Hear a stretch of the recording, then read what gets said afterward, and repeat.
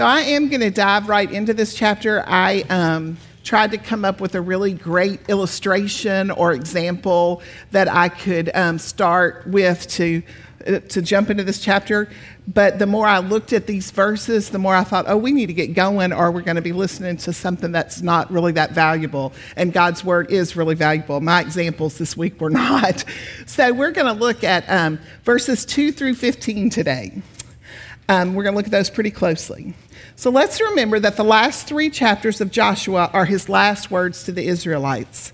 In Joshua 22, he spoke to the Reubenites, Gadites, and the half-tribe of Manasseh about obedience to God and unity among the people of God. In Joshua 23, Joshua spoke to the elders and heads, judges and officers, and warned them to be obedient to all that was written in the book of the law of Moses and to cling to the Lord. In this final chapter of the book of Joshua and the final chapter of Joshua's life, he gathers all of the tribes of Israel to Shechem. Let's remember that Shechem is an important place in the history of Israel. We've been talking through our entire study of Joshua about God's faithfulness to fulfill his promises. The promise that has been fulfilled was made at Shechem when the Lord appeared to Abraham and said, "To your offspring I will give this land," over 400 years before where we're standing now at Shechem. We saw that in Genesis 12, 6 and 7. They now stand in the place of the promise, with the promise fulfilled by the faithfulness of God in his timing. In verses 2 through 3 of chapter 24, we see a review of God's covenant history with the Israelites. Dale Ralph Davies says of this section, "How plainly does this declare that the hand of God is in human history?" In these verses, we see Joshua presenting facts or indicatives about how God has dealt with the Israelites since that promise to Abraham. Joshua uses the words of God himself to remind the Israelites of what God, not them, has done. So let's look at the indicatives we see in these verses. First, we see God's grace. In verse 2, the Israelites are reminded that their fathers, as well as the father of Abraham, served other gods. Then God took Abraham. God chose Abraham, not because Abraham was already a pillar of faith, or even that Abraham was a good man. John Calvin says in his commentary on this verse that Abraham had no particular excellence of his own which could diminish the grace bestowed on him. Abraham was drawn out by the hand of God, not through any merit of his own. The Israelites' story began with grace. Our story also begins with the grace of God. God extended his grace to us from the very beginning of our individual redemption stories. We had nothing to offer him, no excellencies of our own, and yet God extended grace and chose us. Ephesians 2:8 reminds us that for by grace you have been saved through faith, and this is not of your own doing, it is a gift of God. Another indicative or fact we see about God in this historical review is God's power. We see this in verses 5 and 6, verse 8, and verses 11 and 12. God sent Moses and Aaron. He plagued Egypt and brought their fathers out of Egypt. God brought them to the land of the Amorites, and God gave the Amorites into their hand. God destroyed them. God gave their enemies, the leaders of Jericho, the Amorites, the Perizzites, the Canaanites, the Hittites, the Girgashites, the Hivites, and the Jebusites, all into the Israelites' hand. God fought with them. God sent the hornet which drove the 2 kings of the Amorites out. It was not by the Israelites' sword or bow. The Israelites received their strength from the Lord. We too receive power from God. 2 Corinthians 4:7 tells us, "But we have this, treasure in jars of clay," which is the light of the gospel, "to show the surpassing power belongs to God and not to us." In verses 9 and 10, Joshua, using God's words, is reminding the Israelites of God's protection. God delivered the Israelites out of the hand of Balaam. I didn't have great recollection of the story and in this part of the Israelites' history, so I had to go back and read it in Numbers 22. Balaam was a pagan prophet, and he was summoned by Balak, the king of Moab, to curse the Israelites. Balaam ultimately heads off on his donkey with the princes of Moab. The donkey sees the angel of the Lord, which is a Christophany, a pre-incarnate appearance of Jesus. The donkey turns, lies down, and refuses to go any further. Balaam strikes the donkey, and the Lord opens the mouth of the donkey, who asks Balaam why he struck him 3 times. Yes, the donkey is talking. The angel of the Lord shows himself to Balaam, and he ends up speaking God's words of blessing over the Israelites rather than the curse that Balak was looking for. God protected the Israelites from Balaam and Barak in a powerful, unique way. No man could have made that donkey talk. It was clearly of God. There was no way that the protection of God's people could be attributed to anything or anyone other than God. God protects his people. He has promised his protection to us. In Isaiah 41:10, we are told to fear not, for I am with you. Be not dismayed, for I am your God. I will strengthen you. I will help you. I will uphold you with my right hand. We also see God's provision for the Israelites, and we see that in verses 7 and 13. In verse 7, and when they cried to the Lord, he put darkness between you and the Egyptians and made the sea come upon them and cover them. And your eyes saw what I did in Egypt, and you lived in the wilderness a long time. God provided a method of escape from the Egyptians, and he provided for them while they lived in the wilderness.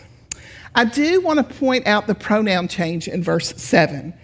Up to this point, and immediately after, God is referring to himself in the first person. I brought, I plagued, I sent. But in verse 7, he changes the pronoun, and rather than saying, I put darkness, God says he put darkness.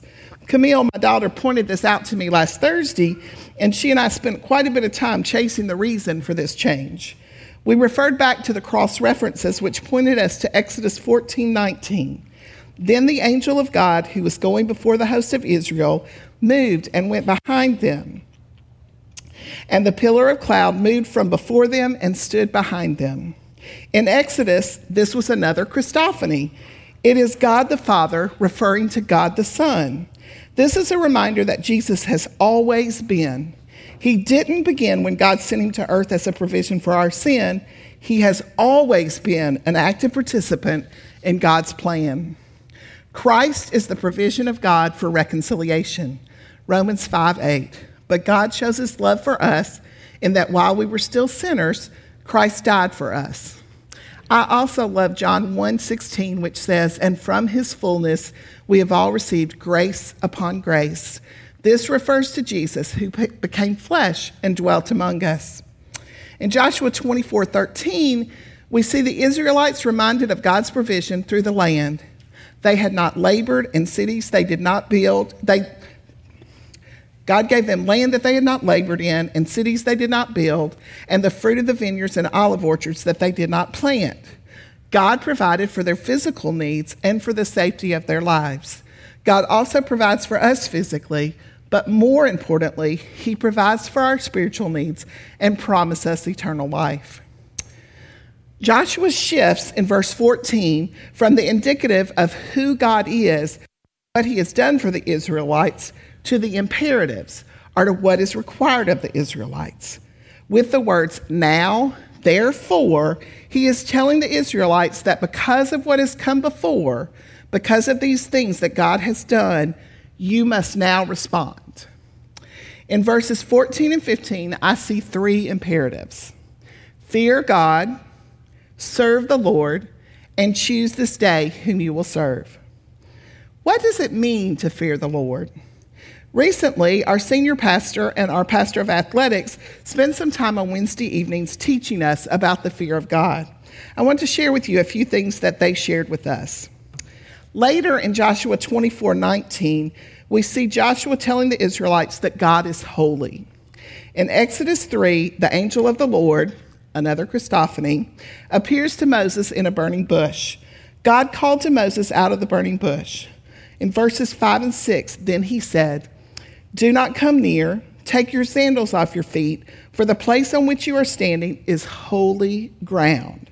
And he said, I am the God of your father, the God of Abraham, the God of Isaac, and the God of Jacob.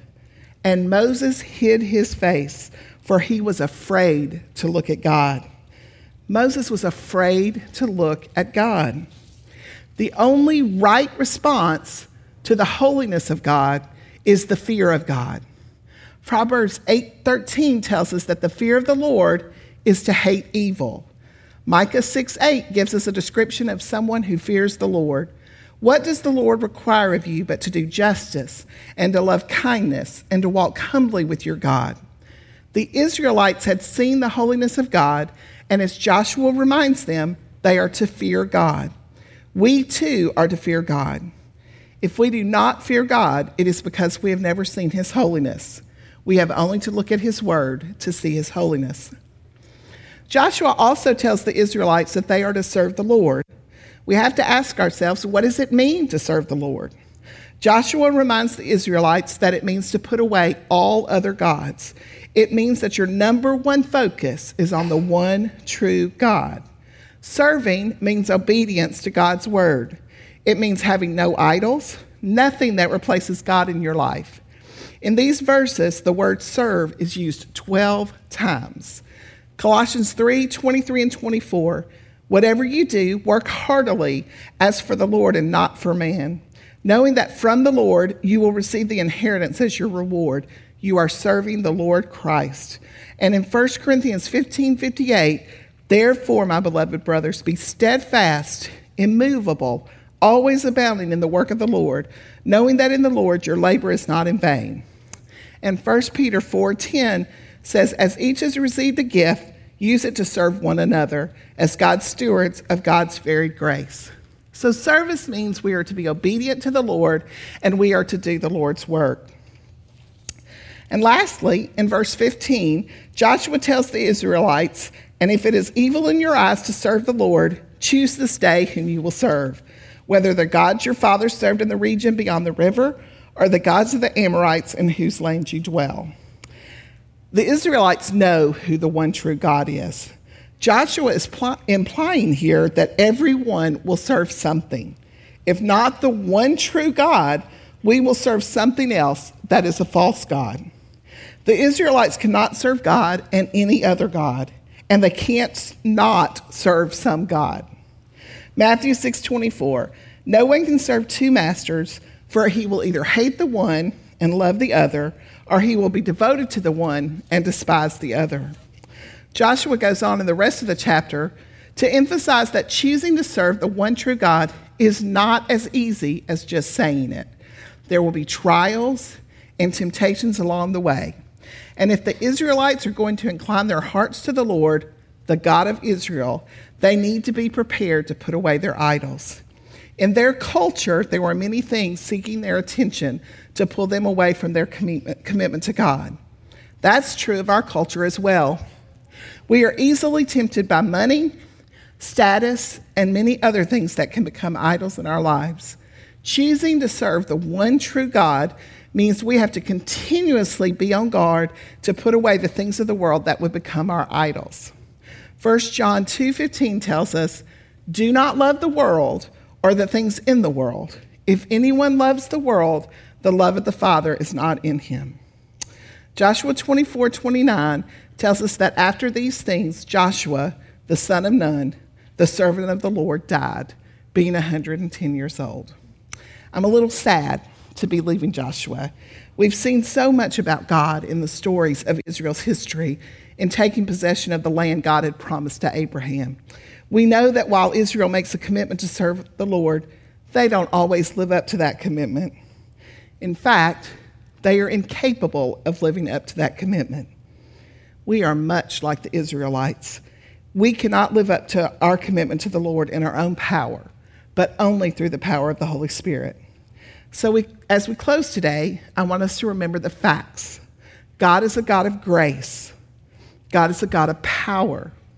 God protects his people, and God provides for his people. In light of those facts, I urge you to ask yourself the following questions. do I fear God? How am I serving God? And what stands in the way of me totally and exclusively serving the one true God?